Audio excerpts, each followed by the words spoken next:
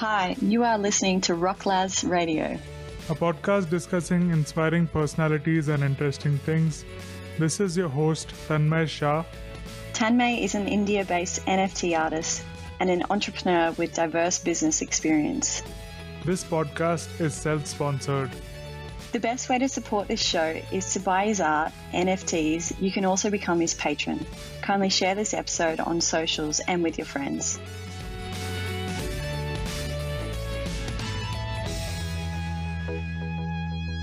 Hello and welcome to another episode of Rocklaz Radio. On today's show, we have Laurence Fuller, and you will know about him in just a second.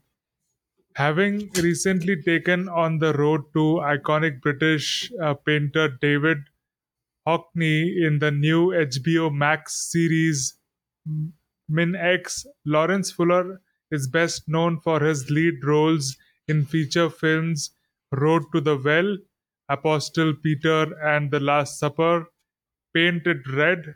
Laurence Fuller actually got his start in British theatre, training at Bristol Old Vic Theatre School and taking lead role in the West End theatre production of Madness of Valencia at Trafalgar Studios, directed by Simon Evans. On screen, Fuller has worked opposite Robert Loggia, Sally Kirkland, Max Cullen, Asher Keddy, Jack McGee, Lucky Davies, and Barry Primus. His work as actor has been acknowledged by critics and film festivals and was tapped as finalist in the Health Leisure Scholarship. Lead roles in the further notable festival shots include Mother and Brother, Nocturnal Silence, Five Families, and Echoes of You. As a writer-producer, his first film, Possessions, was produced by ABC Australia. His most recent screenplay is about his late father, the art critic Peter Fuller. Modern Art has won awards and placed as a finalist in 30 of screenwriting competitions so far in last year. Laurence Fuller of Road to the Well, Paint It Red stars echoes of you as classical pianist struggling to make his mark who finds his greatest fulfillment in unlikely places. This is a very lovely short film that builds to an emotional ending that will hit you hard. This critique was by Alex Billington, first showing uh, review for Echoes of You. The following is by Ruthless Reviews, review for Road to Well. Frank was played brilliantly by Laurence Fuller. Beneath the dossy exterior, there is smoldering anger and ruthlessness that only surfaces after a series of calamitous events. This film was good. I'm I'm talking about Alfred Hitchcock and Coen brothers good. This following review is by Time Out, a review of Madness in Valencia. Laurence Fuller is a faultless Pisano. Following is by Blacklist coverage for modern art. Modern art shows a solid control for craft with powerful twists, memorable introductions to character, and effect use of planting and payoff. So, Lawrence, welcome to Rocklaz Radio. It's great to have you today. I've been looking forward to this. Thank you for that wonderful and long introduction. I really appreciate it. It's great to be here talking to you. Awesome. So, as I was doing my research, I was going to ask you, how did you start your journey? And then I stumbled upon information that Peter Fuller, your father was a art and a movie critic. Also, he wrote into magazines, so I'm sure he has had an influence. But how was your journey growing up and becoming what you are today? Yeah, so my late father, Peter Fuller, he was an art critic, and his writings was very niche for his time as well. He was trying to reach a popular audience in that he would write for the Sunday Telegraph and he wrote for magazines, but the subject matter that he was talking about, sort of art history and the contemporary art scene in England at the time. By the standards of popular culture and the media, of what we consider today to be a large reach, his was quite niche. And because of that, I think he was able to actually go into depth about art and culture and things, and in a way that is hard to do otherwise. So it was great to learn about that and sort of get into the substance of what culture is about, really. But I didn't really start reading his writing seriously until I was late 20s, because I guess it's so dense.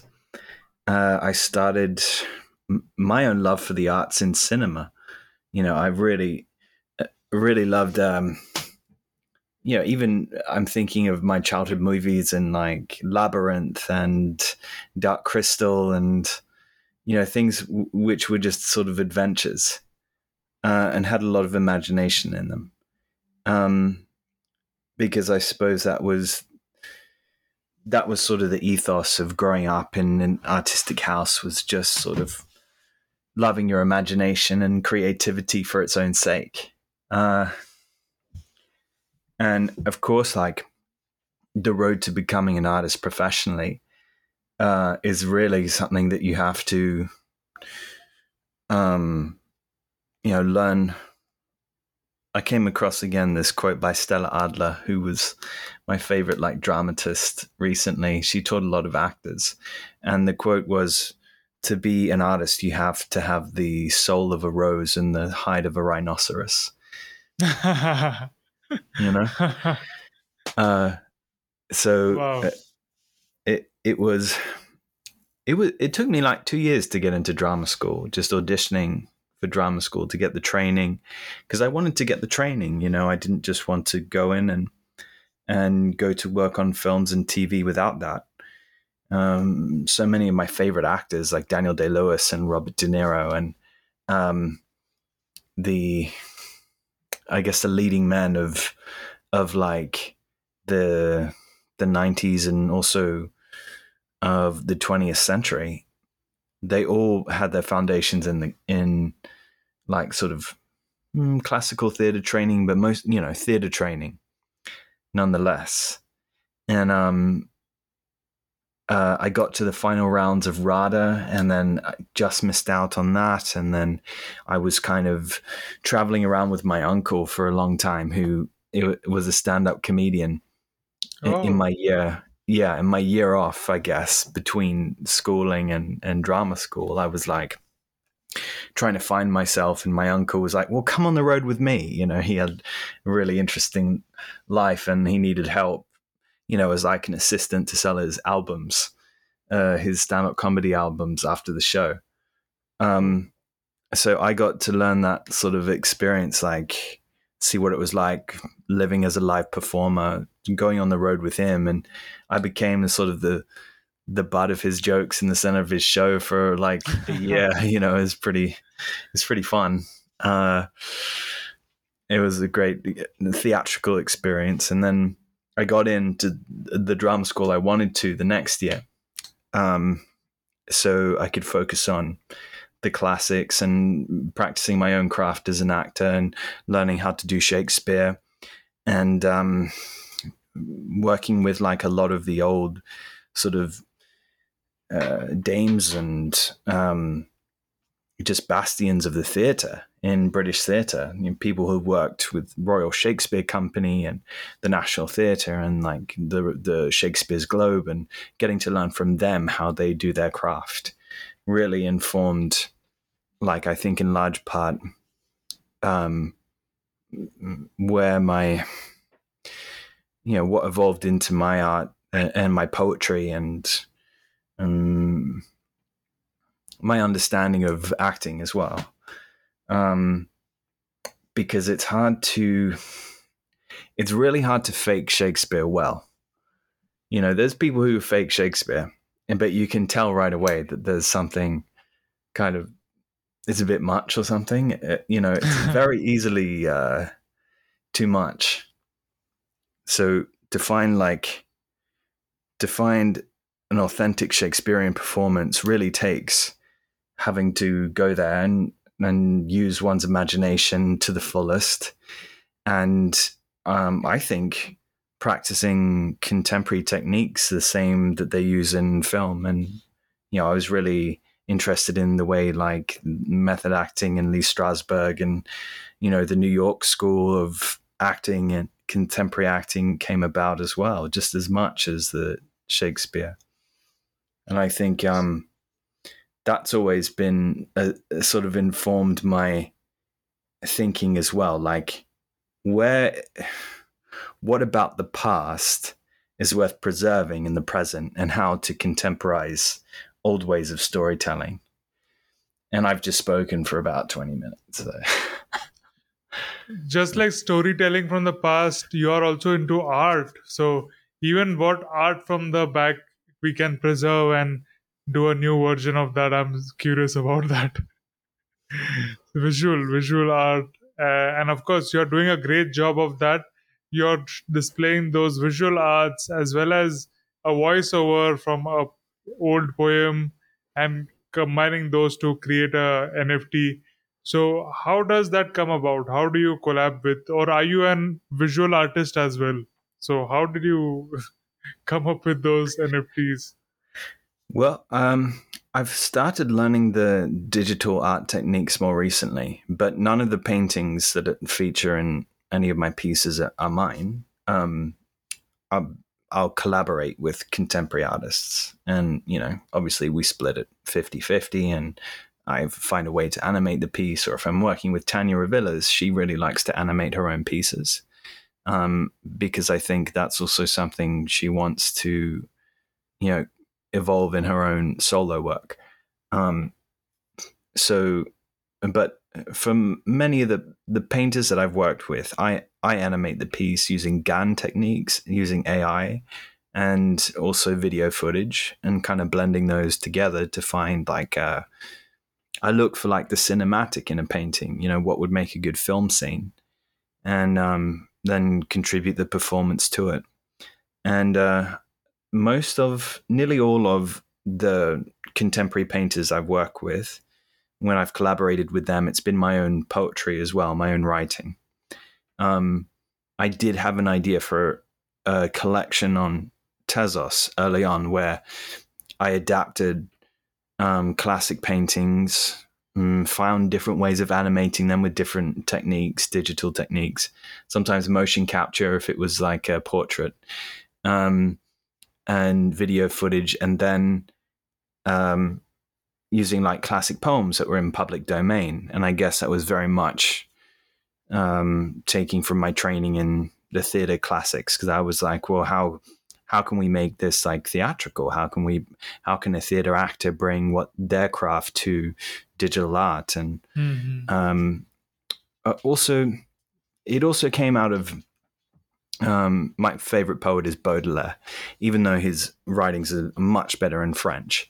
But he was also an art critic, and he would write about paintings in his poetry all the time. Like the Correspondences is this really long poem about Goya and Delacroix and Rubens.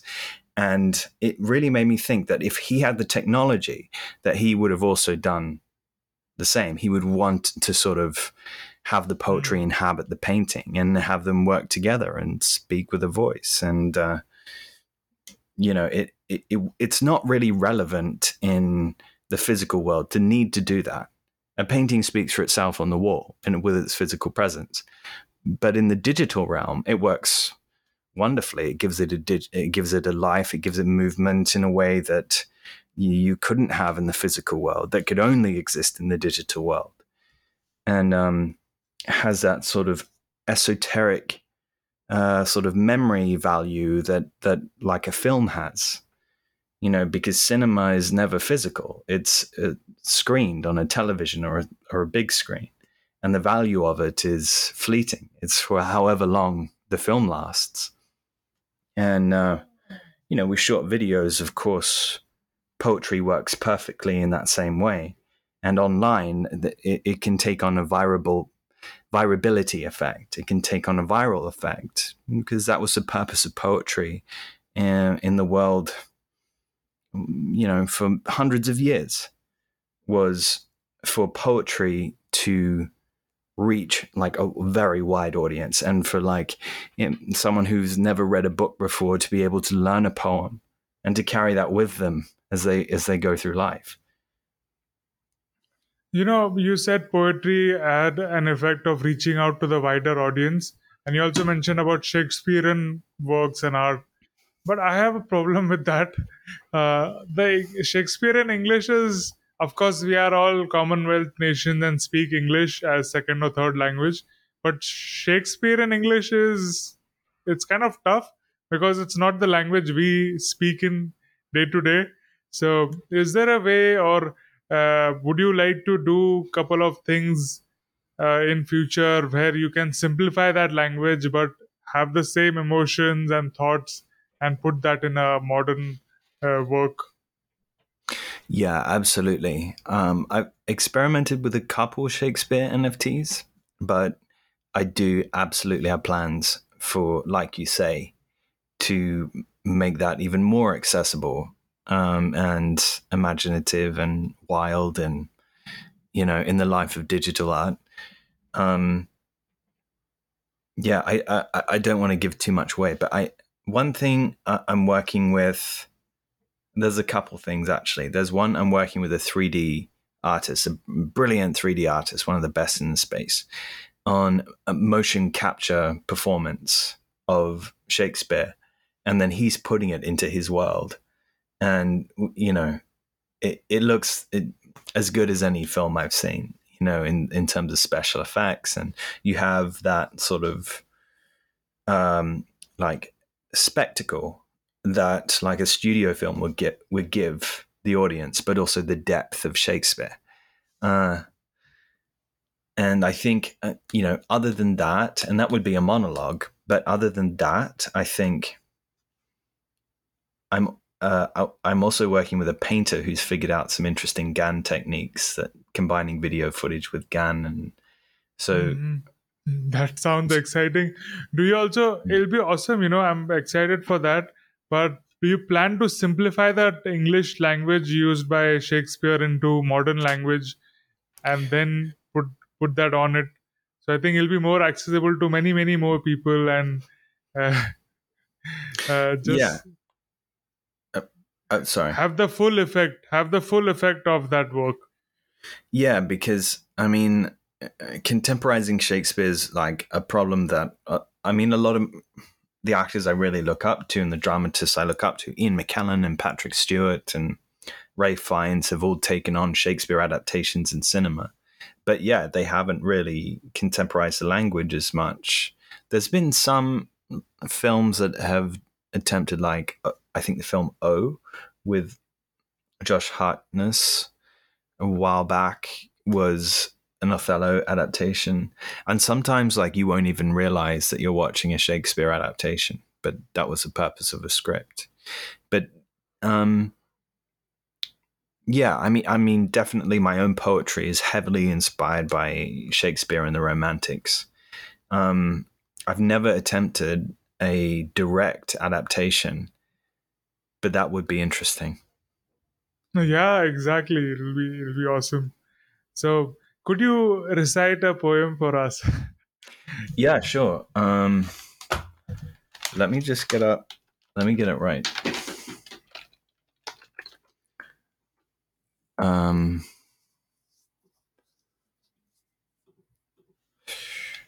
Do you want my favorite poem is Jerusalem by Blake. Do you want that or one of my own?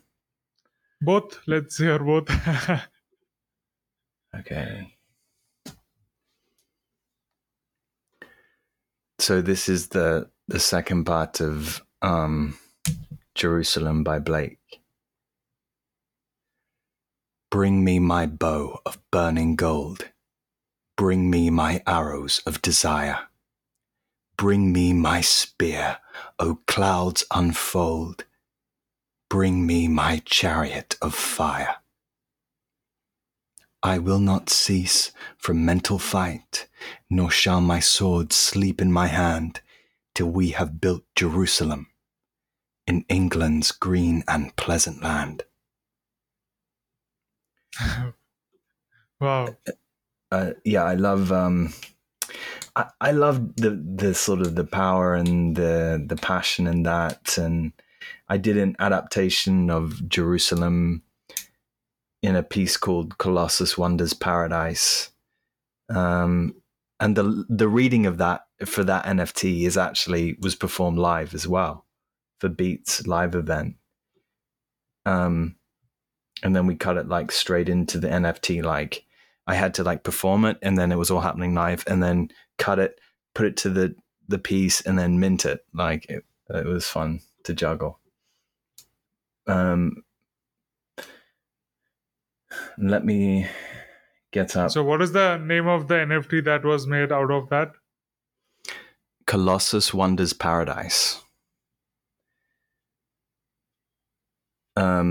Okay, and now I can get up. Why didn't I get up? I can get up one I haven't minted yet. Would that be interesting? No. Absolutely.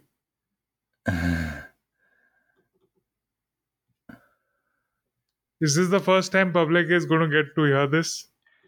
Yeah, this is the first time. This is for a collaboration with one of the best dark artists in the space. Oh, wow.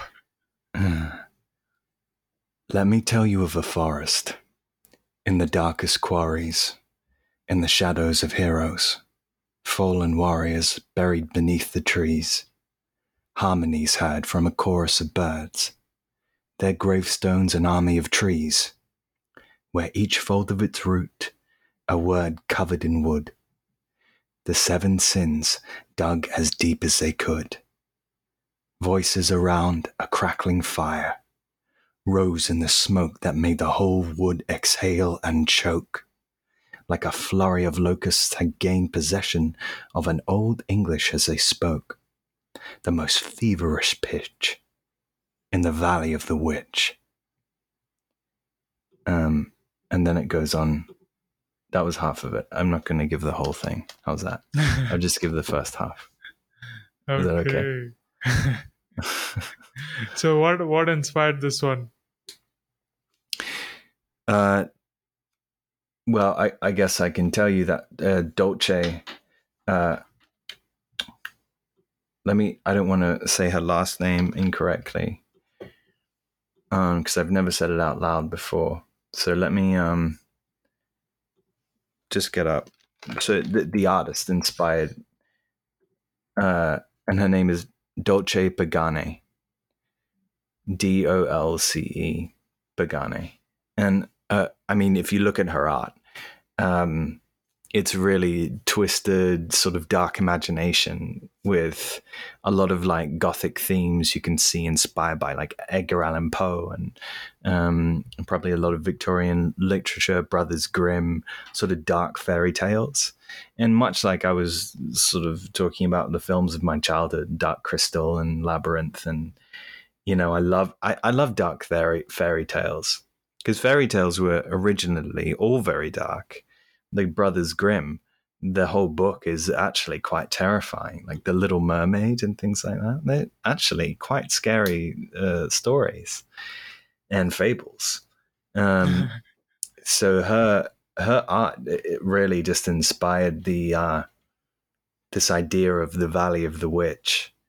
And I wrote that and sent it to her, and she's sketching it at the moment, what it's going to look like. And I think she's animating it. And yeah, I'm excited for that. That's coming soon. Exciting. I want to search that and put those links in the description as well. So you mentioned those fairy tales were dark. So what kind of dark? Like torture and death or something even what? Well, I don't know. I think it's the. I mean, Brothers Grimm did have all sorts of things, yeah. But I think, when it comes to that sort of darkness in fine art and painting, if you walk through a museum, you'll see some things that sort of elicit the imagination and just sort of touch on like things that are slightly scary, but not like gory, like a fawn or something like that, with the goat legs and the horns, like coming out and being dragged away by nymphs or them like checking out some nymphs, and then cupids like messing around, and all sorts of sort of creatures, and heaven and hell sort of at battle and one with each other. A lot of those epic poems were taken from religious iconography, Paradise Lost and Dante's Inferno were sort of explorations of the other side of the Bible, of what that looked like. What did hell look like? So I think there's a mischievous part of our nature that enjoys exploring those things. And Dante's for us, Inferno. Dante's Inferno was in a movie as well, right? Da Vinci Code or something. They From that it was drawn, and it was an amazing movie. yeah, absolutely. And Da Vinci Code. I mean, Da Vinci Code really touches on how in Renaissance times, and I guess everything sort of pre-Raphaelite was like classic paintings had a lot of religious iconography in them.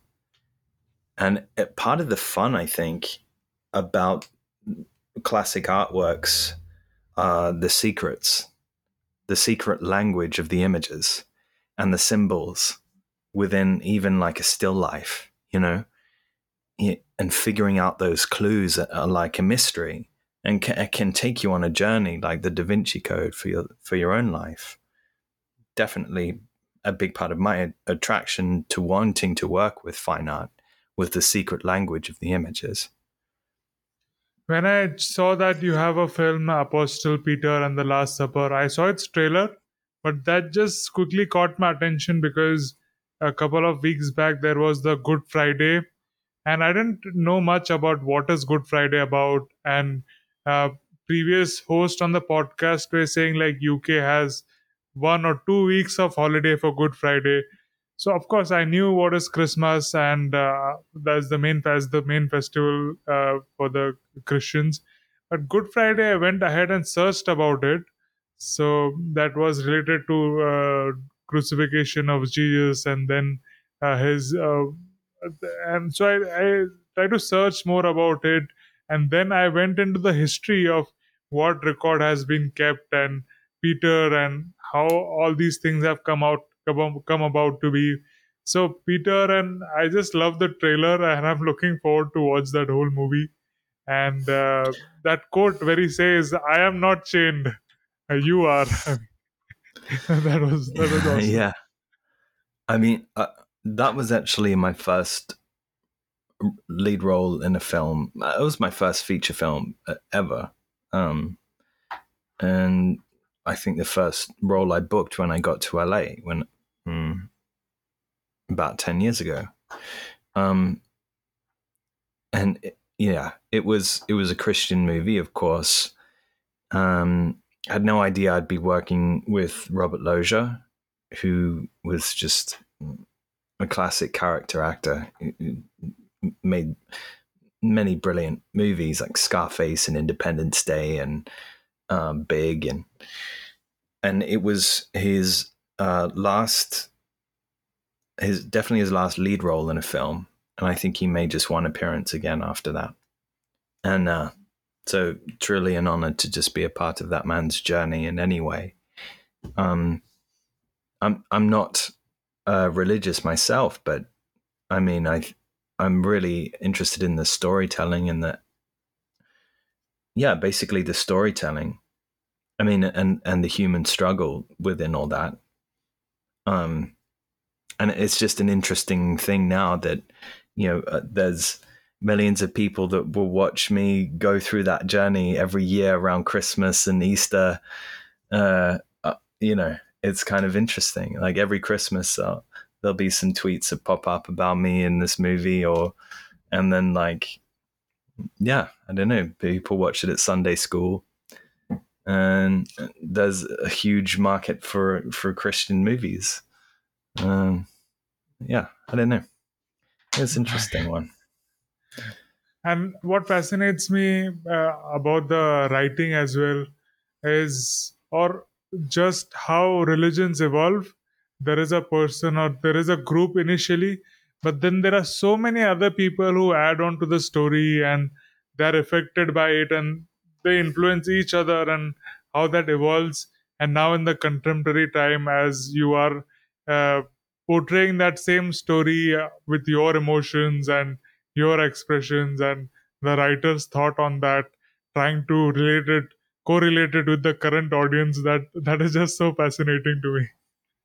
What do you think? Yeah, you're absolutely right. That's really quite something to wrap your head around, isn't it? Yeah, it's religion is much like a culture, and it starts small, and it can spread based on the quality of the story.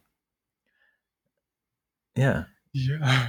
And I was watching this one, Echoes of You, before this, and as you mentioned your relation about father and the son, that sort of thing is also mentioned, the best seat in the hall.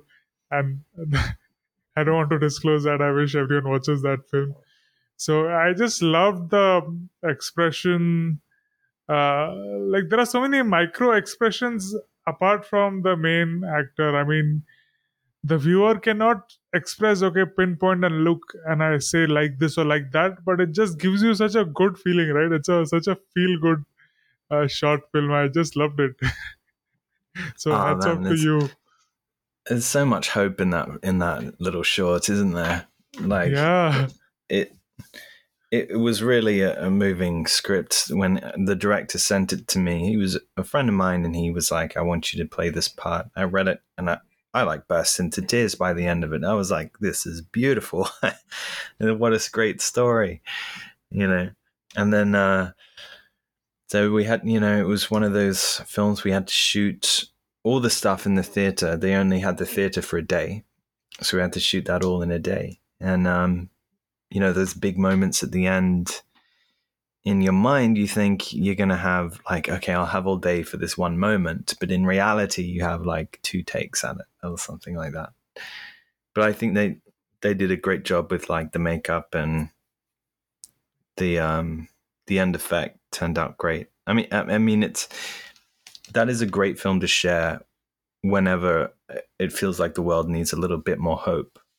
So maybe I should share it again soon. Oh, absolutely. Absolutely, you must. So even the details, like the syringes next to the boy's mother, and the the whole shot, it was so interesting. I mean, that janitor working and getting rejected again and again, and then fast forward to 20 years, and he's still a janitor. And then the person who has helped him, or the child, has grown up, and wow, it gives him a surprise of the best seat in the hall. And it was so epic, that whole moment. It's so fascinating that you can have such a roller coaster of emotion in such a short time. You don't need to watch a full 2 hour or 3 hour movie. What Yeah, do you you're think? you're right. Well, if they, if you're right, I guess it's like a piece of poetry, isn't it? You know, Yeah, if you yes, tell it yes, just yes. right. Yeah. Absolutely. So how how do you accept or reject scripts that you get, or how do you decide which ones to do? I mean, mostly it's like, mm, mostly I think as you develop like an acting reel and people get to know who you are and you start to do some jobs, that's sort of who you become as an actor, and people will approach you with the sort of scripts that they think you're right for. So you kind of define that as you go, like, and then the scripts and the jobs that you get are kind of in line with that. Um, because I tend to only really get the stuff that I really want to do anyway, and I tend not to be in the position where, oh, I don't want to do this. So yeah, I guess it's fortunate in that way. I think if you just really are passionate about what you do and believe in whatever it is that you do, then people will see that and they'll understand it, and you'll communicate, okay, this person they're great for this sort of thing. Yeah, I really think that's the best. From the trailers I watched, most of the movies seem to be very serious, but you have spent so much time traveling with your uncle in the stand-up comedy scene. So do you plan to do comedy, or would you like to? I mean, a certain kind of comedy. I don't know if I'm, there's funnier people than me, but I definitely appreciate the craft, and like, I love like absurd humor and like British humor, and yeah, I do love absurd humor. I mean, the piece I just did with Minx and HBO is kind of comedy, I would say. It's like dramedy, you know. It would be hard to categorize it as just a drama or just a comedy, but that's probably the lightest thing that I've done. Yeah, I guess I've just got like that brooding like intensity of like, let's go on some dark journey. So can we do one thing, like, can we as you have been to the theater school and all these things, so can you tell a statement with different emotions? Same statement, but with different emotions. You want me to do that? That would be really okay, interesting. let's go. Let's do Jerusalem. Bring me my bow of burning gold.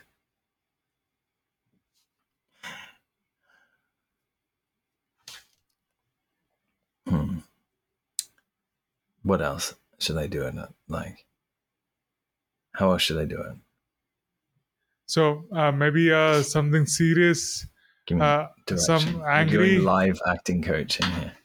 Okay, so angry, comedy, fearful. I don't know. You will know more emotions than I can count. Bring me my bow Sorrow. of burning gold.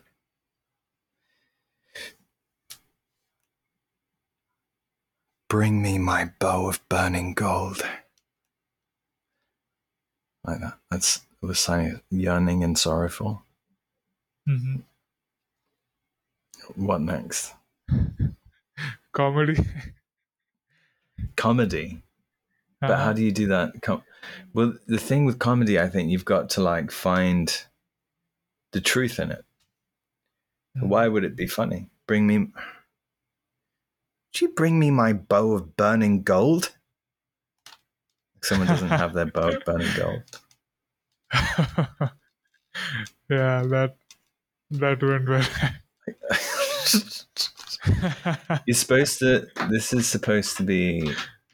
This is what they pay me for, you know. Mm-hmm. You're gonna have to call my agent. So how do you do it? What do you visualize? Or how there's something between reading and then there is, how do you do it? I mean, Well, I suppose with the last one, I thought it would be funny to see someone struggling with the fact that they don't have their bow, and that's really frustrating to them. And I think that would just be like the humor would just come out of genuinely just being watching someone be frustrated that they don't have a bow.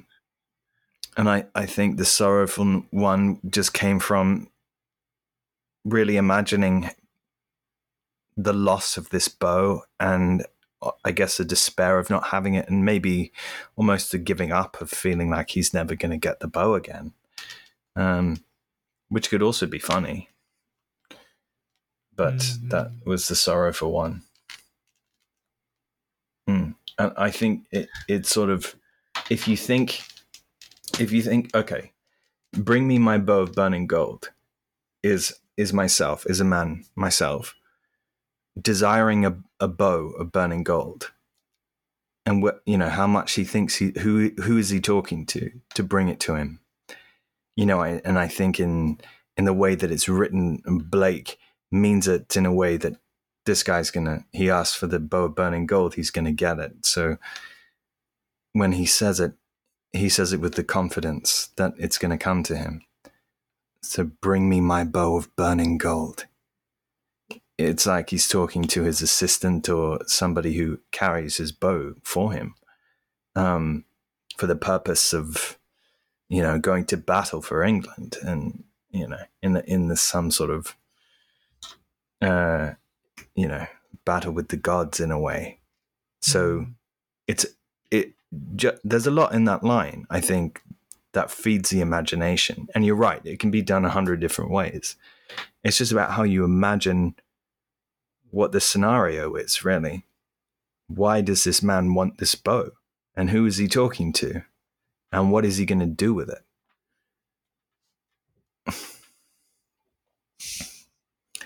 So, how about bring me my bow of burning gold, because I want to sell that as NFT.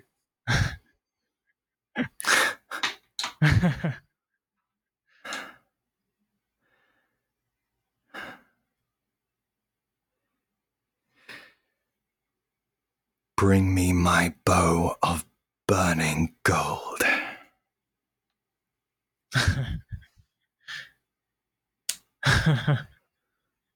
You gotta sell it.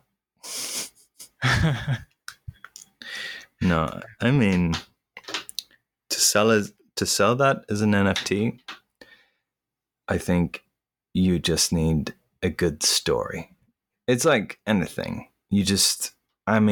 I don't think it's any different to performing in a film or a theater or anything. You just want a really good story, don't you? You just want excitement and to be taken on a journey. One thing I really appreciate actors is about crying, especially the male actors, because it is really, really difficult to cry, even when you feel like crying. For most of the men in our society, where we are said we need to be strong, and girls cry, and it's not the guys who cry, you need to suck it up and live with it, whatever, and so on and so forth. So, how do you do it? How do you cry? Well, in the film Echoes of You, it was just about thinking about how proud I was of the kid, and how much I would have wanted that from the people who were no longer in my life, because that was the man's story as well.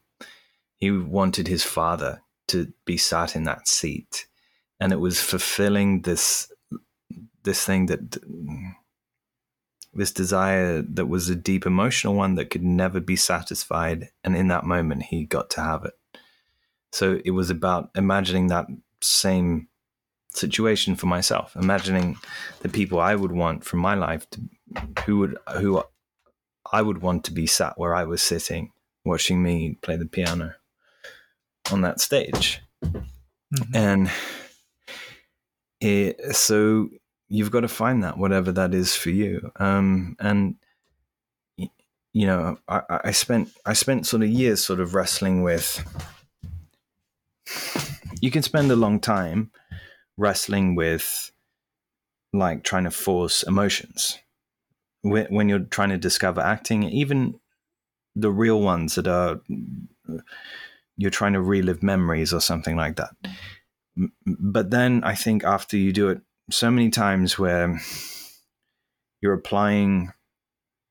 imagining how a scenario might affect you and what are the things that really affect you in your life, and sort of applying those to the script, to where it does become a bit more seen. You do get more used to it, and it does become a bit more relaxed, because the only way to get to a vulnerable emotion, to the point where you are crying, because crying is not an emotion, it's a symptom of emotion. But the only way to get to a vulnerable place is to be relaxed, and to be, to just focus on what it is that you're doing, and to prepare in the right way. And sometimes the other actors around you can help as well, if they're really into it and really good too. Quite often. Is Yeah. Is crying as contagious as laughter? So, like, if others are crying around you, would you cry? Yeah, I mean, definitely, like, focused. And if people are really focused and engaged in the scene that you're opposite, then you really believe it, I think, 10 times more. Yeah, definitely.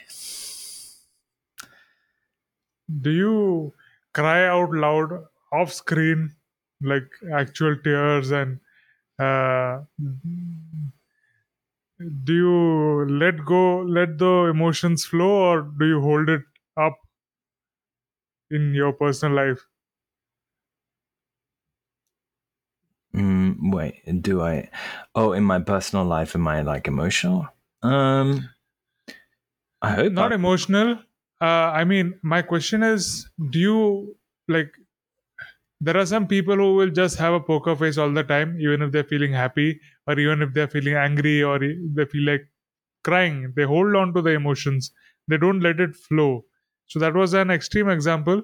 But even in normal people, they cannot let the emotion of crying or sorrow. It doesn't flow naturally. So, in how do you deal with it? Do you let them flow, or do you hold it for releasing it at some other time? uh, uh, it's really tough, because I think people expect, when they know you're an actor, they expect you to be emotional. But so you also have to contend with that, which is like another layer of artifice in a way. And people, like, sort of, expecting you to be emotional because they've seen it in the movie, like in Road to the Well. I'm like blowing up and being all crazy and stuff. But yeah, no, you probably wouldn't see that, and you'd have to know me really well to one day see me, like, lose my shit, because no, I'm pretty professional most of the time. I mean, I think good humor is a great way of getting through life and getting to know people. So probably more likely to see me be humorous or talking about, the imagination and poetry and art. That's probably what people mostly get out of me. But I think, because you deal with a lot of people, like in the film industry, and it takes like 500 people to make a film. So you can't really be like a burden, If you sort of are too difficult, then you get fired and people don't want to work with you. That's not good. Same in theater, same in television, and in the NFT space, everybody's online and interconnected all the time, right? So you want you want to keep it professional as much as possible, and avoid drama. So yeah, probably I would save the drama for people who are really close to me, and not be really dramatic. And I mean, professionalism is the best way to go, because it's more sustaining for your friendships and relationships as well, isn't it? If someone's too much drama, you just don't want to deal with it anymore, right? So that you said about audience looking at the actor on screen and having a concept of that actor in that same way. So many of the villains in the films or in the TV series have a tough job coming out and dealing with the audience, right? And the same way, the lead actors or the protagonist will be all famous and all celebrated like maybe like a god or something by audience. How you see all the actors up close, or you also have seen those reactions. So how do you deal with it? I think it's lovely. I've been stopped in the street and by Uber drivers and obviously in Twitter Spaces, and it's just really nice if somebody recognizes something you've done and compliments you. I think it's just about receiving a nice compliment. I haven't really experienced any sort of weirdness about it yet, because probably I'm not as famous as superhero movie actor. They probably have to deal with a lot more than I have on that regard. So it's been all right. India is crazy about movies. I think we produce the most movies compared to any other country, because it's not just one language, right? I think over 1,000 movies are produced over a year. So it's not just one language. There are several languages. So there are several, what do you say,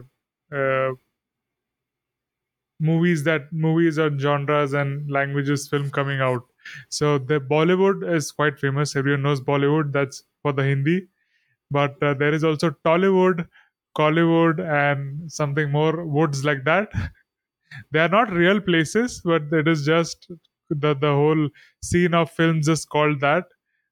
So one is for Tamil, one is for Telugu, and there is for Malayalam. There are other houses like that. Have you seen Indian films? Yeah, I was in India, a Bollywood film called The Black Russian.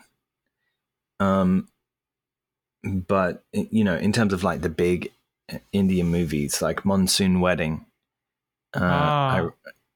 classic, right? Yes. And I mean, I guess embarrassed to admit, it's mostly the ones that make it to our shore, or that make it to the cinema out here, or made by British filmmakers like Slumdog Millionaire was. But I know that's not authentic Indian cinema. Probably the best one I know is Monsoon Wedding, but yeah, I have seen some. Yeah. So this doesn't happen now, or I'm not sure if it happens in a very small thing, but 10-20 years back, villains of the movies wouldn't get a house to rent in Mumbai or places like that. Wow. So people people get involved in that character so much that living becomes difficult for them, and then they have to do something else or work around with their agents and collectors to get a place to live or to even eat. And other side of it is Hinduism has got a lot of gods, and Ramayan was the first portrayal of TV series portrayal of from the religious epic, the book of Ramayan. So it was such a hit in 1980s. whenever those people used to come and walk around, people used to just bow down and just lie flat on the floor to pay respects to them, or the whole crowd used to gather and it celebrate them as gods. So the lead actor, was telling his story on one of the shows. He was a chronic smoker. He used to keep smoking always, and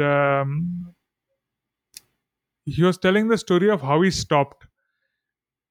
He was back of the theater, and the producer or somebody from that stage came up to him and he said, people look up to you as god, and you're doing this.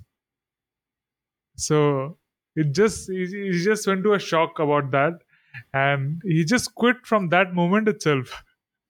Wow. Well, what a great responsibility, I suppose. Yeah, I don't know. I mean, it's sort of you do take on a lot, I suppose, of public exposure, but also by being any form of public figure, at least as an actor, you get to mask yourself with the character. You know, I'd hate to be a politician or something like that. That would be worse. But to be, with acting, it's all play, it's all imagination, and we can go anywhere. We can be the darkest villain, or we can be like, some angel. But it's all at the end of it, imagination and storytelling. There's no harm As you in mentioned, that. yeah, it's a responsibility, isn't it? Yeah. And the good part about these days is you can be your own self also through social media like Twitter, where we met, or Instagram. You can put out your own reels or get in touch directly with the audience and talk on those spaces or on a podcast like this. And so people get to know you as a real person and not just the mask of yours from the movies. What? Yeah. I mean, for sure. I mean, all my social media is like about poetry and art and films, and that's basically what I sort of drench my life in anyway. And but my girlfriend's also an actress. She's not here at the moment, but because she's in Vegas with her parents. So I have gotten her into a couple of the collaborations, the art and poetry collaborations. You'll hear her voice in a few of them. And she comes into the Twitter spaces sometimes. Oh, So, interesting. What is her name? Yeah. Cynthia San Luis is her name. And she's a Filipino actress who is also classically trained and loves Shakespeare as much as I do. So Very interesting. So, do you plan to make a home film together on something like it could be a short film, yeah, but home produced? Yeah, I mean, I think the poetry and art pieces are kind of like that, but maybe with something. I mean, I think whatever I put out, I want it to be of good production values. So would have to. Yeah, I mean, at some point we'll do a short film or something. Yeah. So, you mentioned a good production value. Do you? How do you? What do you think about a quote which somebody had said that perfection is the enemy of progress? So, what do you think? Perfection is the enemy of progress. I think it's a balance. I think that, there's plenty of scrap bits of readings and things like that the world will never see that I have on my computer. I think, of course, you should experiment and play when you're in private. When this is my study, right? This is my mic that I record with.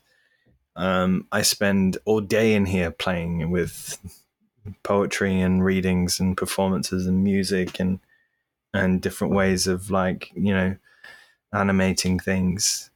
But what you see is what I choose at the end of it, what I select. Okay, this is what I want for the final piece to put out there. So yeah, absolutely play and create and be free, and then refine for what you want to finish the finished piece, refine the finished piece. That's what the world sees at the end. Maybe when I die, someone will come in and look at all my scrapbooks and things like that. But while I'm alive, this is, you're just getting the hopefully the finished pieces that are polished and what I want them to be. I think there's some stuff, of course, that looking back that I would redo now, but not too much actually. You can do one thing about people coming and getting to see your other works. You can put it on IPFS or some global network like that. You can write it in your will that you want this to be done, and then the whole world will have access to all your works. That's a great idea. That actually, my mother, who is an artist, is using the blockchain in that way. She's like minting her whole catalog, raisonné, like all her watercolors and sketches and paintings and just sort of everything. For the years, and she says she's doing it for me to catalog all her artwork, which is after she dies. Wow. I was going to ask you about your mother as we talked about uncle and father. So could you tell us more about your mother? How much time did you get to spend with her? Do you have any siblings? My mother I speak to regularly because we have the art connection. I mean, she's out in the NFT space as well. We're online. It's been a great way for us to stay connected more, actually. What is her name? Steph Fuller. STEFFULLER. Got it. Yeah, she has been one of the best-selling artists on Solana so far. I know now a lot more people are coming in, but she was one of the first fine artists on Solana. So yeah, she's a painter now. She was a sculptor, and having that connection through the art world has been really helpful for us to be in touch, and sort of have that connection. I think is really good. Mm-hmm. I have a half sister as well on my father's side, so we don't speak as often as I'd like because my father passed away when I was young. So, but we do speak, and I really enjoy speaking to her. She lives in England. Mm-hmm. Yep. And you grew up more in Australia or in England? I would say it's probably equal parts in terms of time, but I identify more with my British side. I think as I grew up, more and more, I was born in England in my first 7 years there, and then I did some high school in Australia, and then went back to England. So, yeah, I would identify more with my British side, probably. Mm-hmm. But there's parts of my Australian side that come out, like the sporty nation. Australians are great at sport. Absolutely. And that really sort of, I was very sporty all up until lockdown. I was like extremely fit.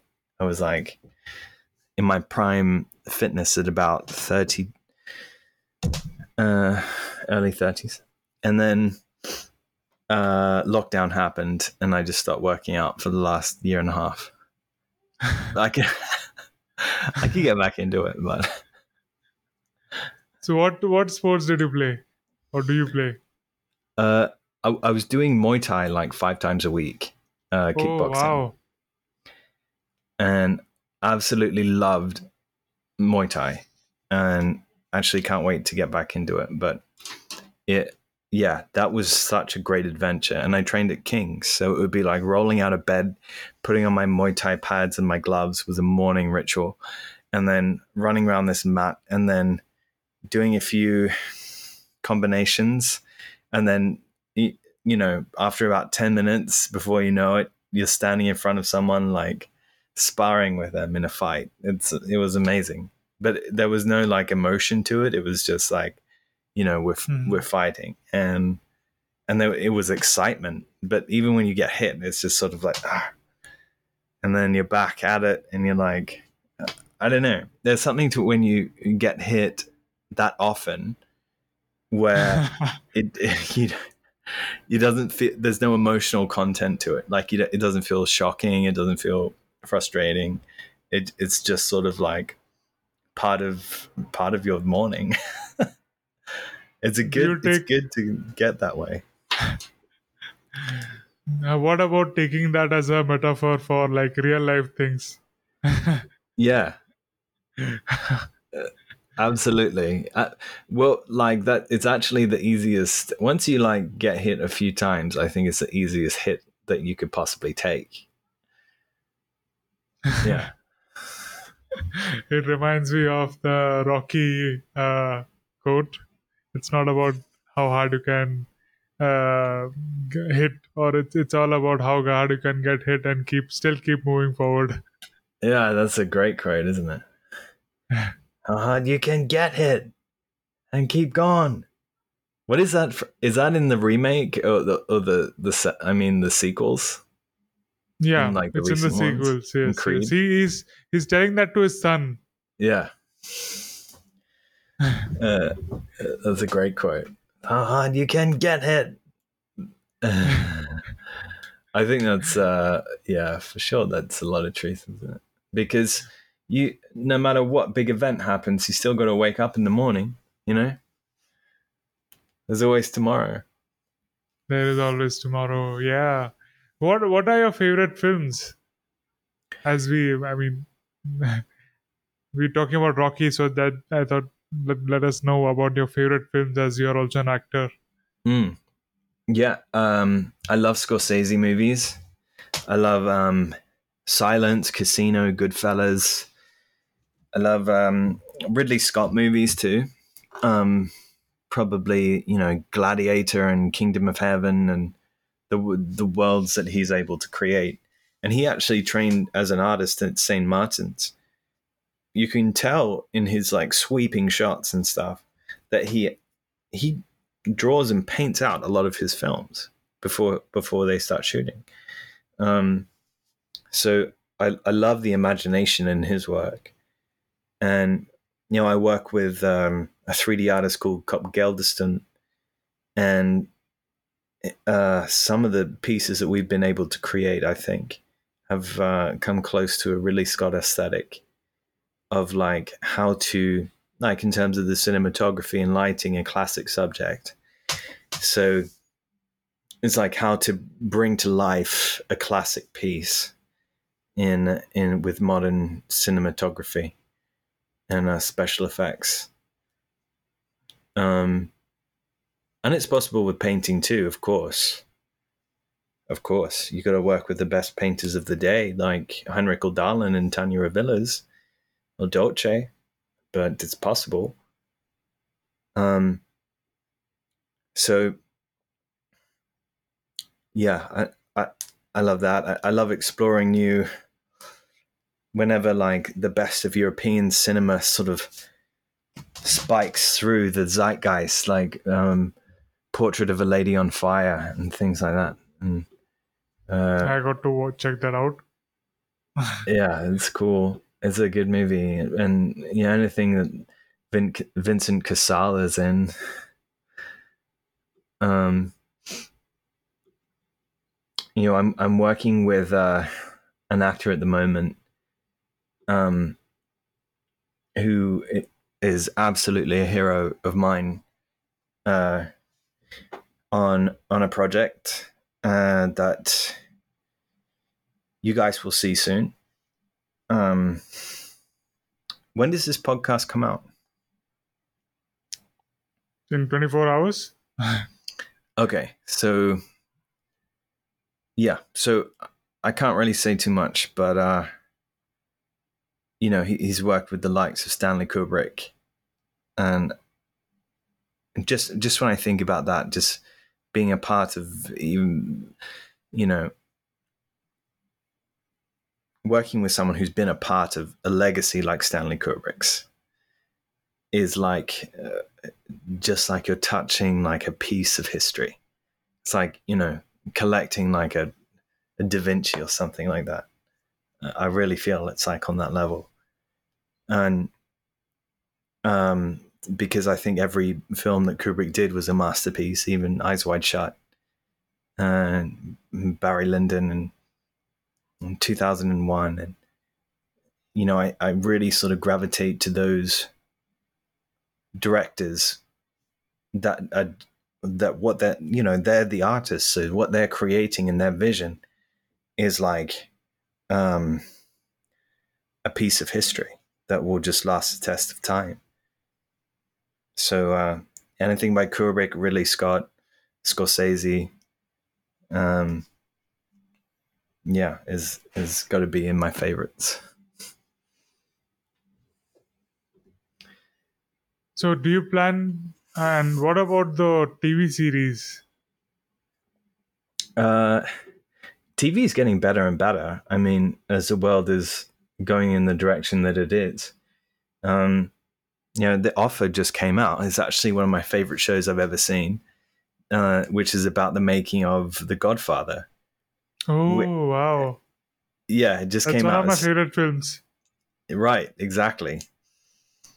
And the making of it, there was actually a lot of real life gangster stuff going on behind the scenes during the time Mario Puzo was writing it, because it was based on the real people, obviously. And they knew Mario.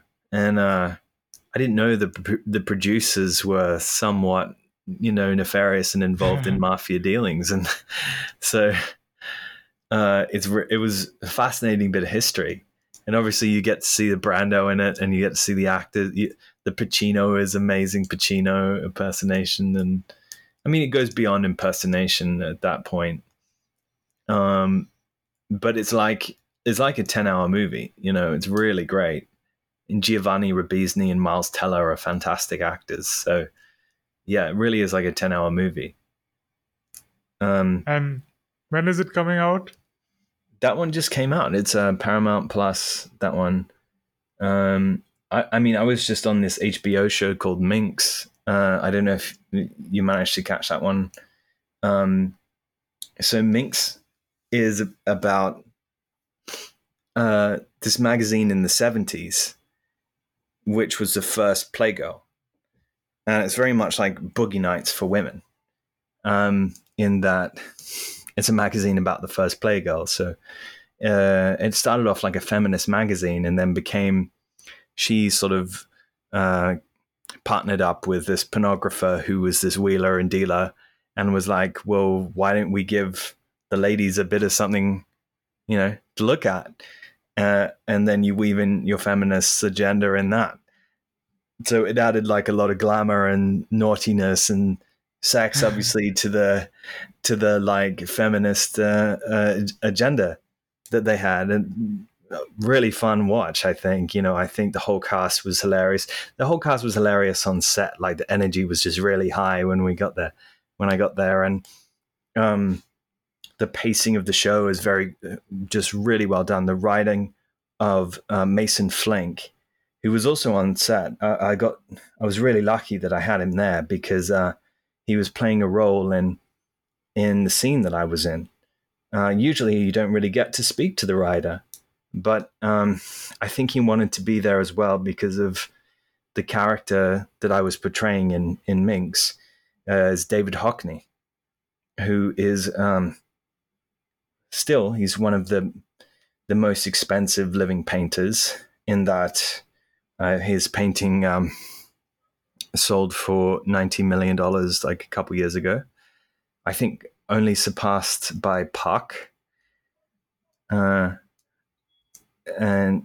so, he, had that sort of gravitas to it, the fact that he achieved this high price, which I don't think he cares about. I think more of the interesting thing was that he was a cultural icon. And I think, I've even heard him say that in interviews. He doesn't really care if he's the most expensive or second or third or whatever. What he left was a cultural legacy. And the scene itself, he was so well known for his pool scenes in his paintings, Californian pools from the 70s. Like your mind just goes straight to David Hockney's paintings. And so the scene that we shot was set by a pool. And the whole introduction of the character, he's at a party with Hockney. And I kind of take him by the shoulder and we have a chat about minks. Because Hockney actually used to paint his male nudes. He used their magazine as a reference, or different ladies' magazines as references for the male nudes. And so he in real life really liked the magazine. So he's having a chat to the guy about the magazine as they're walking along this Californian pool and the sun is shining and the people in 70s dress around. It feels just like a Hockney painting. I think the whole crew did an incredible job of making it really authentic. And Hockney actually was kind of connected to my past in that he was a good friend of my late father.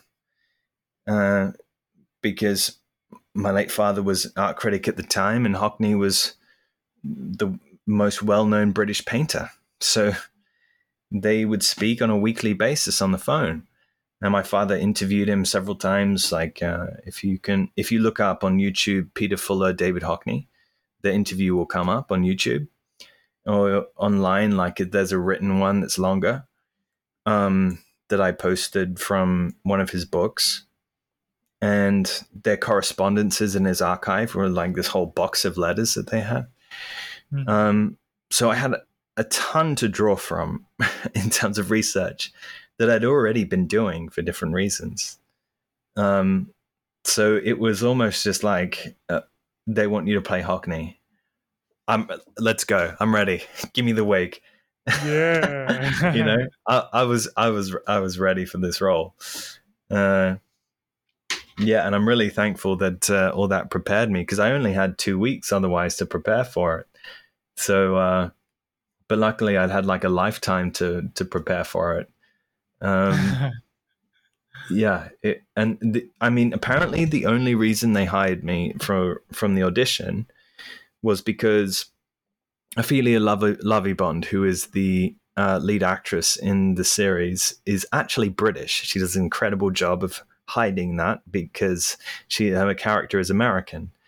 And on set, she could just switch between British and American like that. I have to stay in accents because I find it easier to do that. But she was just, and there's no way you can tell. Like she sounds dead on American. But so they're looking through my audition tapes, and I guess they choose like a handful of guys they like, and then they get Ophelia because she's British, and they say, "Okay, Ophelia, we have no idea what a Yorkshire accent sounds like." Because David Hockney's Yorkshire is like a really specific British accent. We have no idea. We're American. We don't know. You tell us which of these 5 guys does the best Yorkshire accent. And she just happened to pick me. Wow. So could you do that Yorkshire accent for us right away? Oh, God. Yorkshire. David Hockney. I suppose he would talk a bit like this, really. When he was giving interviews about art, I suppose. I don't want to do too much for that. Yeah. Yeah. So Yorkshire to New York. New York. Actually, you know what? New York is actually a little bit easier. New York, I think, obviously it would be better to sort of study it before I just start talking in a New York accent. But, I think I have more of it in my mind. There's more people that speak in a New York accent that you hear on a daily basis. So there's more of a memory bank to draw from, Yes. Wow. Too cool. I really fond of the northern accent, like Scottish or northern British accent. That's completely different. Sometimes it's difficult to understand. Oh yeah. Do you can you recall that accent or? Scottish. Well, I think the thing about the Scottish accent is really getting the rolled R's, and also the way the Scottish pronounce their vowels is very specific, and it's also something you have to study. I think you can't just sort of learn it just from listening a few times. The Scottish accent is very specific. Awesome. That was too cool. That's difficult So to be put on the spot, but it's better. It's better when I have a bit more time. But thank you for challenging me. yeah, that was too cool. Especially the vowels and the times. It will be cool Yeah. if I should spend some time in learning those British accent, because I think that's the international thing and everyone understands. Even more than British, everyone understands American, I guess, because of the media. They're influencing the culture around the world. So there was one. There's a good friend from Iran who said, "I don't understand Indian accent, but I only understand American accent." You should go and learn some American accent. I was like, cool, I will. Yeah. We hear it so often from being international, don't we? Even everywhere on TV, right? Mm-hmm. So, Lawrence, what is on your bucket list next? Next would be working with Heinrich Dahlin on a big collection. Heinrich Dahlin, one of the most respected painters in the world, for good reason. He paints like a Baroque master. He paints as good as Bouguereau or any of the pre-Raphaelites. Paints as good as Rubens. Paints as good as anyone throughout art history. I defy you to put up a Heinrich Dahlin next to any of those painters and say otherwise. And his contemporary voice within that is just spot on. We're working together on a large collection, and it is obviously, if you know Heinrich's work, it's very dark, and my poetry and I don't think the NFT space has not seen anything like it. The art world has not seen anything like it. It's an exciting moment to be a part of that project, and so Wow, when could we get to glimpse of it, or when are we going to see the project itself? it'll be out by the end of the year. It'll be out by the end of the year. And which chain do you plan to publish it on? Because I see most of the work is on Tezos of yours. Is there a reason for that? Actually, I had like 10 pieces when I started minting on. I put out about 10 pieces on OpenSea, and they sold. And I got on Foundation and sold some pieces on there. But I guess I came to Tezos because, the gas fee. I wanted to collect a lot of works as well, but also the environmental factor was a big reason. The environmental factor. I didn't want to put out like a lot of editions on ETH because of the environmental factor, but you could do that on Tezos. Not that I put out like large editions, but I think any number of editions really. And most of my audience is from the film world and the acting world. It's about 50-50 at this point, actually. So they care about that, and I care about that. So that was all those reasons, really. And then we sort of developed the culture and like found my people on there too. And but yeah, as time goes on, it's more and more cross chain. I've got a featured drop on Exchange Art with Solana coming up, and I did some more work on Foundation with Tanya Revillas, and World of V as well. That we did a curated drop on there. That's on VeChain. So I think the future's cross chain, really. Yep. But yeah, for this collection, I think as it stands, we're looking at ETH. Okay. Foundation or OpenSea or Super Rare?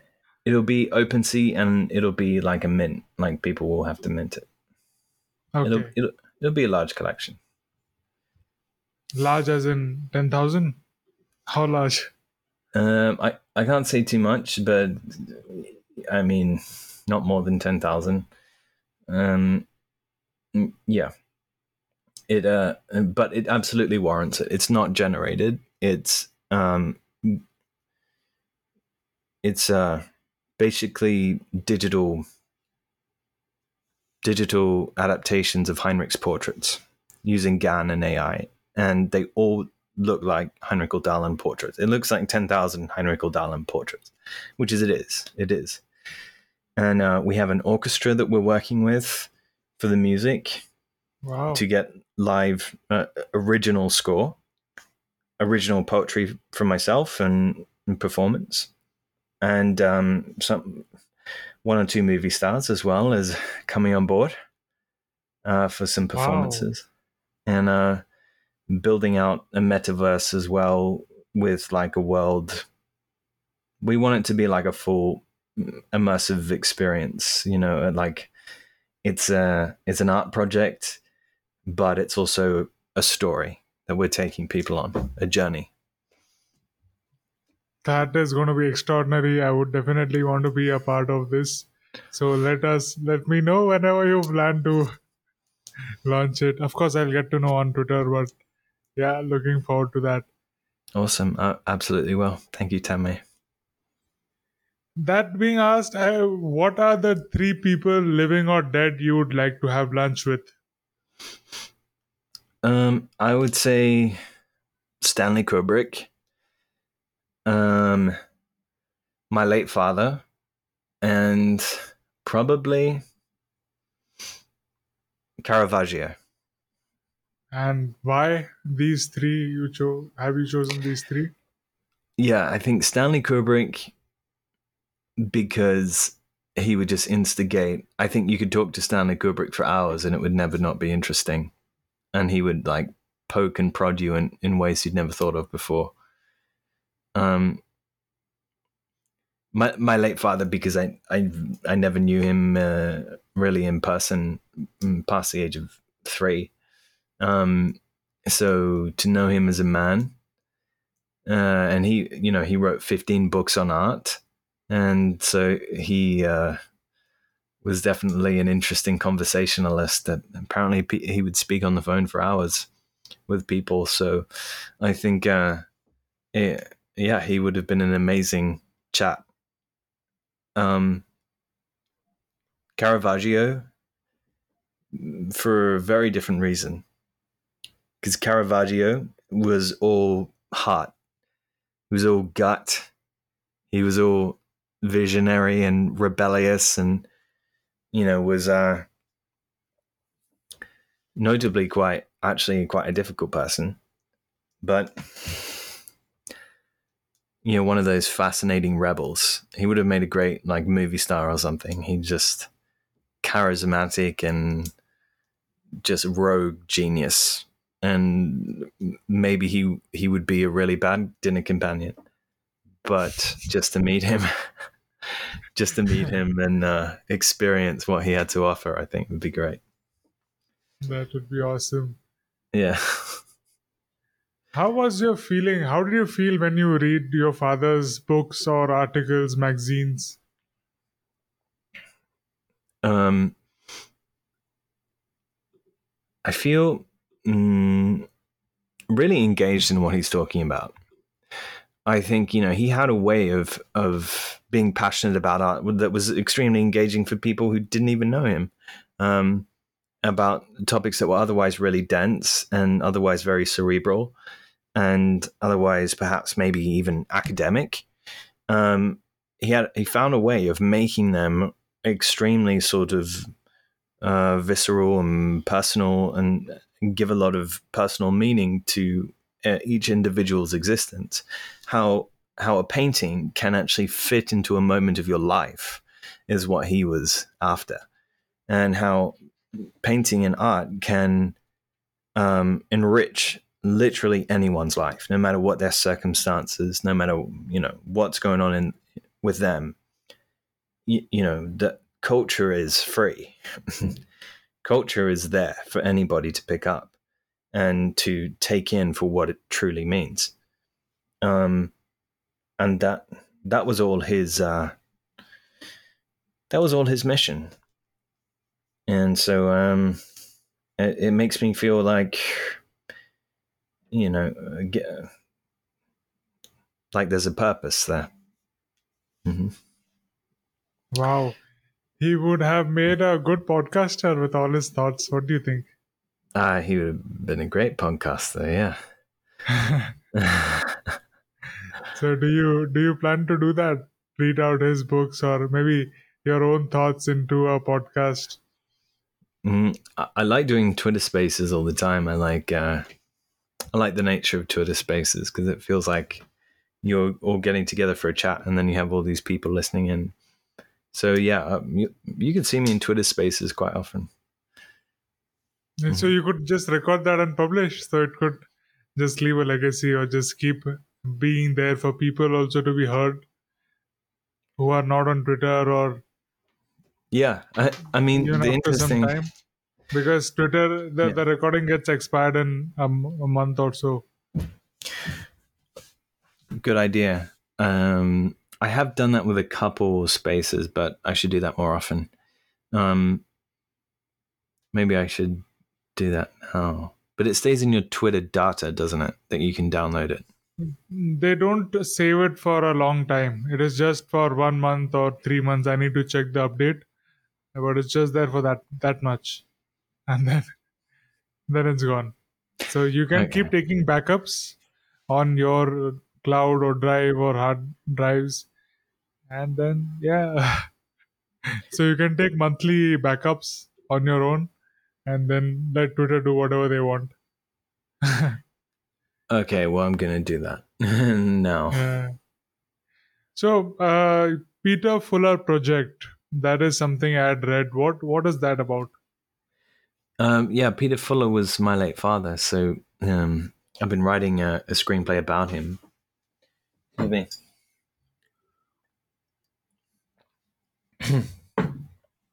Writing a screenplay about him for a long time, and it is the story that I learned from his letters and his journals and the writing that I found in the archive at the Tate when I went to digitize it, which is a story of contemporary art, particularly in England, from the late 60s to 1990. And his journey of navigating through it and talking to these figures who were central in the art world every day.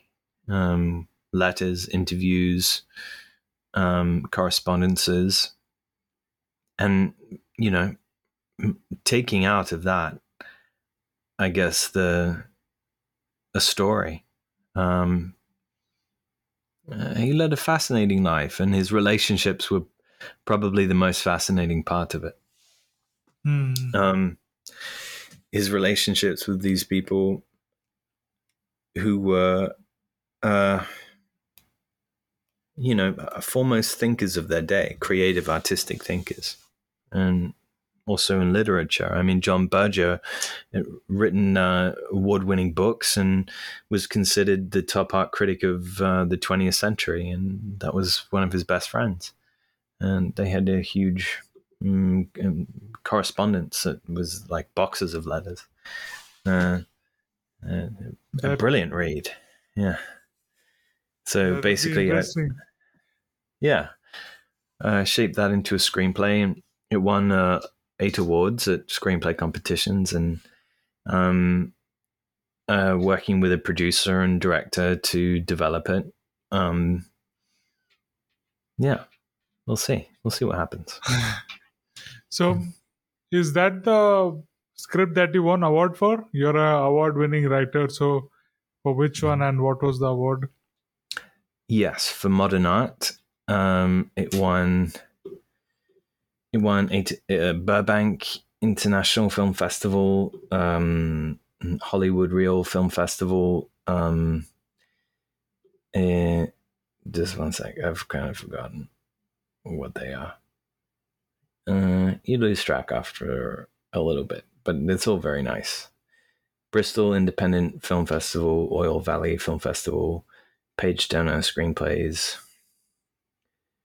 Ojai Film Festival, some other ones. Is that available on Vimeo? No. There's like a trailer that I cut together that's like a sizzle reel. It's like for people who... Yeah? I was wondering, why can't people have, with so much technology there, I was finding it difficult to find your movies on different platforms at so many places, and then I have to pay to that platform just to watch your movie. So instead of that, why don't you have a website where all your films are there at one place, and I just subscribe to your website to watch your content, and that's it. I don't have to go to so many other places to figure out and to explore which films are at which location and if they are available or not available and so on. Yeah, I mean, I have links to like the Amazon, iTunes, IMDb, but the problem with that is I don't own it, so I can only link to another company. The distribution companies own the content. And so most of the time you have to be subscribed to it because that's how they make money. I don't make money from it. I get royalties, which are like not very good in independent film.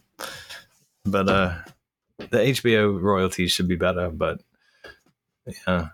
NFT royalties are better. Yeah. And NFTs would be eternal, or that's all in the contract, I guess. So it cannot be tapered with, or it's there in the code. Yeah, exactly. Yeah, and it's much more of a percentage than you get on film or anything else. I mean, it'll be interesting to see when more filmmakers come into the space and when more film is made available through NFTs, which I think it will. Oh, that would be such an awesome idea. So I have to go nowhere. I just can pay for that NFT and watch the film.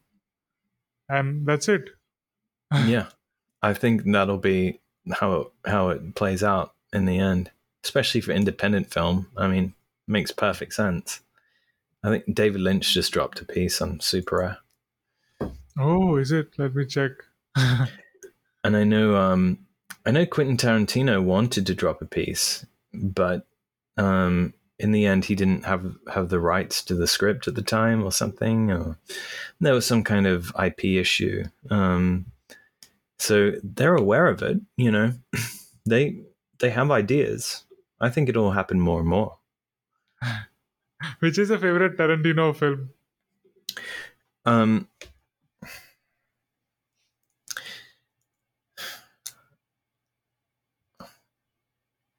That's really hard to choose. I mean, I like all of them, but I think probably Inglourious Bastards is the most well-rounded in terms of like the humor and the quality of the dialogue, and I actually really want to watch that now. Yeah, yes, I am going to watch it too. I'm watching it. Yeah. I, Like the I whole just love the. what? Go on. I just love the way he ends those movies, apart from every other awesome thing about the films.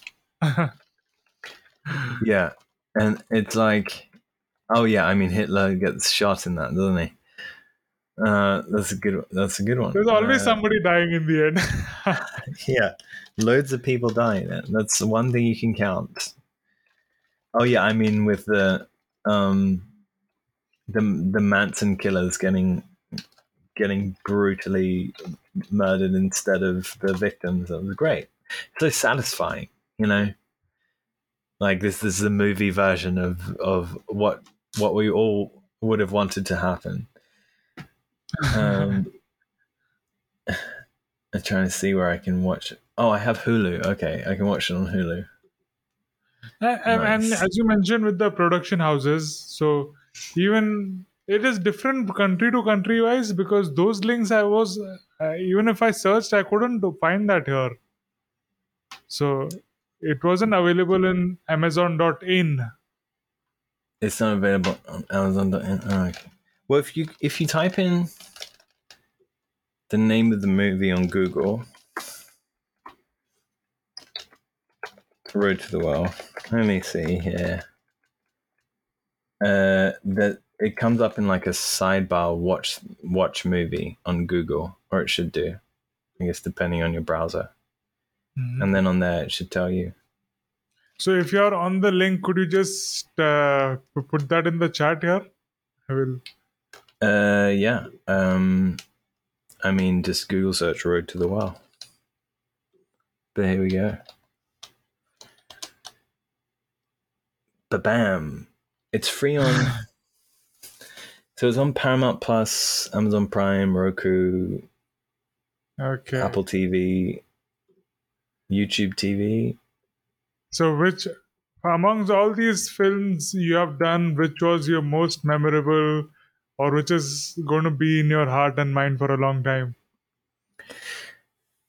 I would say, you know what? It's a really weird, sort of slightly violent, grotesque movie.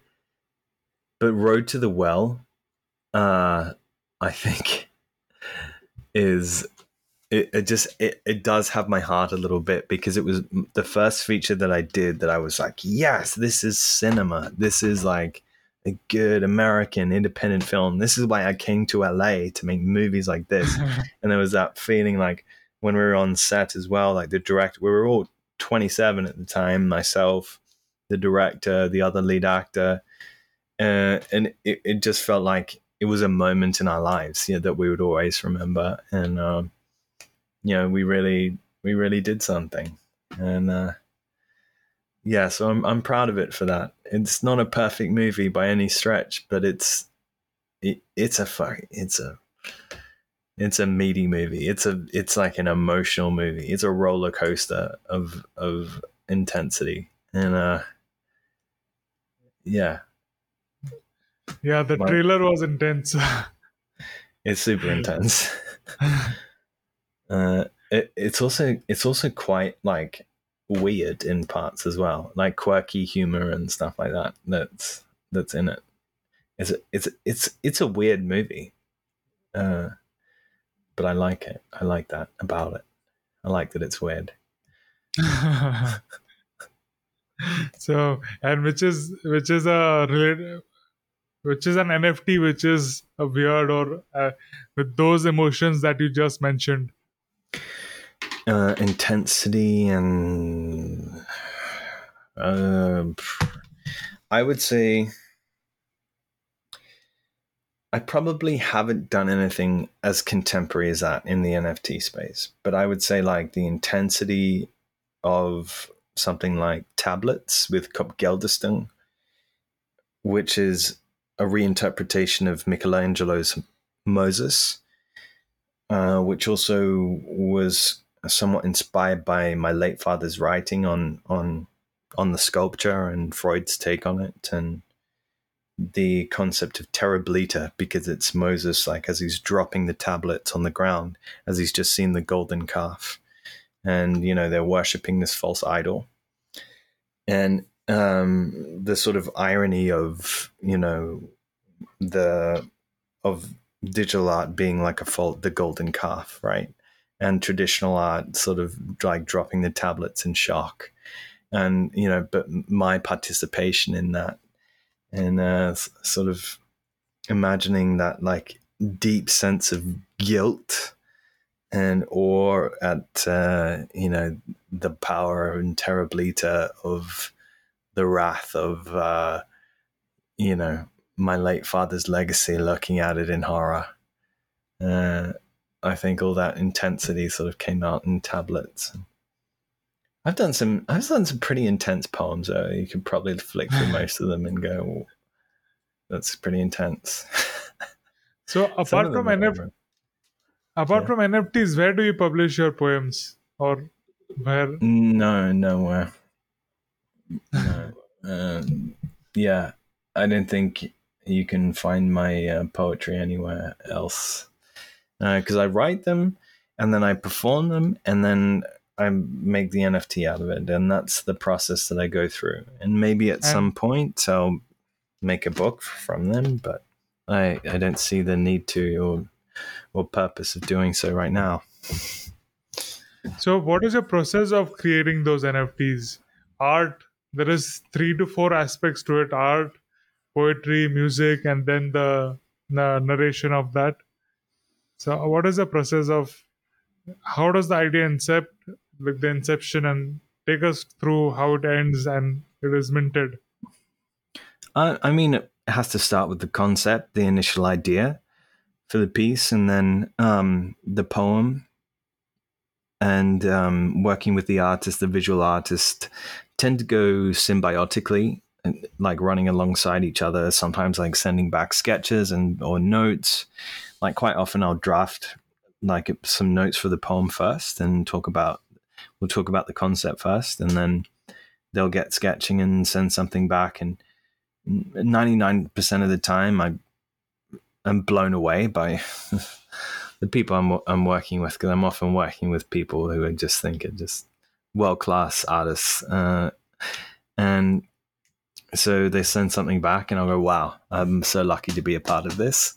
And then I'll perform the piece here with my microphone and these headphones exactly like this. And then probably I'll perform the piece like a dozen. So sometimes it can take like, a whole day of performing the piece to get a take that I want.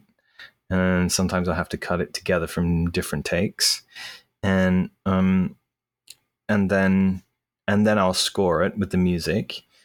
I started scoring my own pieces late last year. I used to like license and sample music before that and remix it, but then I wanted to create my own original sounds, just because I wanted to. And so that also takes a long time, because music is a whole other craft. But the closest I can come, I think, is creating a soundscape with like the sounds of cellos and the different instruments available on the music software that I have. What software do you use? Orchestra Tools. And you can download like the Berlin Symphony Orchestra from that, and which is kind of cool to think of, like when you're pressing a key, that was a cellist from the Berlin Symphony Orchestra making that note. So it's cool what's possible. It doesn't sound the same as a live orchestra, but it, for creating a soundscape where the performance and the visuals are at the forefront, and it's like scoring a film. You write the music to the visuals and the performance as well. So the music is biased in that it's designed to showcase the performance and the visuals best. So it's not a music piece. Whereas if you were creating a music piece, you wouldn't worry about the music intruding on those things. So because the music is the show, the main show. Whereas when it's like more like a score, it's a fine art of like when to come in and you know, basically creating the emotional sounds around what's going on. So then I'll put the music to it, and usually by that stage, it's all finished. Yeah, unless you know, yeah, unless you know, if I'm contributing to the visuals, then that's different too. Then, but I usually finish the visuals around the same time I'm writing the piece. So these artists that you collaborate with, how do you spot them? Or if somebody from the audience listening wants to join or do a project with you, what would you say to that? I would say, yeah, I mean, get involved. I mean, if you've got what it takes and you've been practicing your craft as an artist for, you know, a long time. How long? I don't know a good answer for that, but I think, like in you know, in the traditional world, like you have to just be so dedicated to what you're doing that it's all the time, right? I think it's very much like that, but the difference is that if you do really have the talent, then you have a much better chance to shine in NFT community, because it functions a bit more like a meritocracy. Maybe that's a controversial statement, but I think in the arts, in any realm of the traditional world, there's so much of like, you have to suck up to someone for years until they give your resume to someone and your talent doesn't even come into play. Whereas in Web3, it's like, there's my talent immediately. Do you like it or not? You know? Absolutely. Yeah. And then a lot of people decide if they like it. So, yeah, I mean, absolutely hone your craft and, you know, define the artist that you are, and then put it out there and you'll meet people. So they can, after putting it out, if they want to collaborate specifically with you, how do you, what is the quickest and best way? Twitter, tweeting it to you, or what else? Or do you even entertain people showing their artworks to you, or is it you going out and looking at people's work? Yeah, I go out and look at people, and I like check certain people's feeds all the time. And I, you know, anybody who follows my feed will see I support artists and NFT every day. I'll retweet about 10 different artists. That's just a rule of thumb. That's just like, that's awesome. That's awesome. That's all, you know. So I'll go out and I'll look at stuff. And basically the best way to catch my eye is just if a bunch of artists that I like share your work, then I'll probably end up seeing it. So yeah, get involved, like look at the artists that I'm sharing, look at the artists that they're sharing, and sort of engage and with the tweets, and eventually I think, you know, if it catches their eye, it'll probably catch my eye. Wonderful. I just love a couple of works that you had shared. Those oil on canvas works were awesome. Even the 3D works in your timeline. So yeah, you could go to Lawrence's timeline to see the recent discoveries of his. So yeah, thanks for that. About music, I am a visual artist too. I create NFTs. There are about 70 in one collection and 152 in the other one. I like to add music to my NFTs, but that's just like an add-on. I'm not really experienced in creating music, So I try to find royalty free loop musics online and I just put it in. So I was wondering, because that takes additional effort to put that in. So should I just create artworks like visually that I'm putting in, or should I add music as well to it? What do you think? Um, wait, you're a visual artist and you're adding music to it?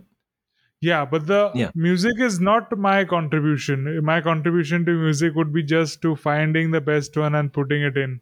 I Mhm. haven't created the music. These are royalty free musics that I'm Mhm. adding to my visuals. Yeah, I mean that's fine. I mean, if it's like the main show of what you have to offer is your visuals, and that's where the value is. Of course, if you think that music will accentuate that, like a classic piece or something, of course. I mean, it. I think and especially if it's in the description what it is, then do whatever creates the best result. Mhm. I think because in cinema as well, they source mm, classic recordings and things like that all the time, and license music for it as well. But you look at a film as a whole. I mean, Quentin Tarantino is a great example. There's a ton of his movies license some music from elsewhere, other music that's already been done, and he's like curating the soundtrack from music that's already been published. Mhm. As long as you go through the correct legal steps of licensing it and doing it in a way that you're protected legally, then go for it. Yeah, I think if you want to take it another step further, then create your own music for it. But that obviously takes time and effort and um, learning how to score a painting. Yeah, that would be difficult, and it would take so much time to learn. That's whole new part of your brain working. Like there's totally different skills to that, right? Yeah, and I've totally resigned to the fact that my scores, you know, probably not going to be as good as a film scores, or in a Stanley Kubrick movie or something like that. But hey, even in Stanley Kubrick movies, he has licensed like classical songs. So you are more into the classical songs of the European places. I was seeing this video on YouTube about the composer of Dunes, the movie. So he was like, all the star movies and all the sci-fi movies are all these big cellos and orchestras and these vibrating songs. We are used to hearing those, but then he went out and searched for new, because it's an alien galaxy, right? It's an alien planet. So he wanted to put in some alien sort of music or some instruments that haven't been used before.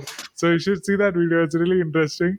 So the flutes he has brought in, or the way of those sands and those the works that he has created in, it's really Yeah, interesting to see that. I So love the Dune soundtrack, and I mean, you bring up a good point that actually like sound effects can serve as instruments and notes in a really unexpected ways. so do you think, would you go and experiment with something totally new, like from something from Africa or from India or China or Southeast, pick up some tracks like that? Yeah, I mean, of course, I'd be open mind to it as long as it fits with the piece. And like, yeah, I'm thinking now. I often use like the sound of the ocean or wind, or um, there's actually some sound effects of like a spaceship engine that I've used quite a lot in in some of my pieces because it's like a particular kind of hum, and that just I guess took the place of a cello or a violin, just the sound of a spaceship hum. It was, yeah, Interesting. yeah, yeah. Very cool. Yeah, absolutely. I mean, it's still something I'm exploring. How to create the soundscapes, but it can absolutely come from anywhere. Yeah. There was this NFT which I had done. It was called Death Trap. That was my closest thing to making my own score. I wanted to portray the war or things that happening in Ukraine or the places there. So there are skulls in between, trapped. So it's called Death Trap because life at what cost? What we get out of war is just a pile of skulls and nothing else. So in this NFT, there was this trap of skulls in the foreground, and there were soldiers and destruction and war zone and blast in the background, and the music was of cannons and bombs and alarms, an ambulance and those things. And then also I added a track of those orchestra of music where they try to build up tension. So I put all those 4-5 tracks together in a time and then added that. it, Cool. I'll share that with you. Yeah, please do. That sounds great. I'd love to hear it. I mean, what an emotional roller coaster that sounds like. Awesome. So, Laurence, it was amazing to chat with you today. It's been almost 2 hours. No, 2 hours it has been. So, what words would you like to conclude with? I would say live passionately. Do love what you do and do it to the fullest, and don't get distracted by the bullshit. Yeah, that's all. Awesome. So thank you once again for coming to the show. Best wishes to yourself, your girlfriend, your mom for all the works. And I'm so looking forward to see that 10,000 project of yours, which I think would come in next 6 to 8 months. So best wishes for everything. We'll catch you soon in the Twitter spaces and all other spaces that you're in. And definitely within a week, I'm going to watch that movie, The Road to Well. Yeah, cool. So, yeah, let me know if it's not available in India. I'll send you the Vimeo. thanks for tuning in. Connect with me on Twitter and Instagram to get updates on the new shows and to participate on live recordings. All links are mentioned in the show notes. We will be back next week with another fantastic episode.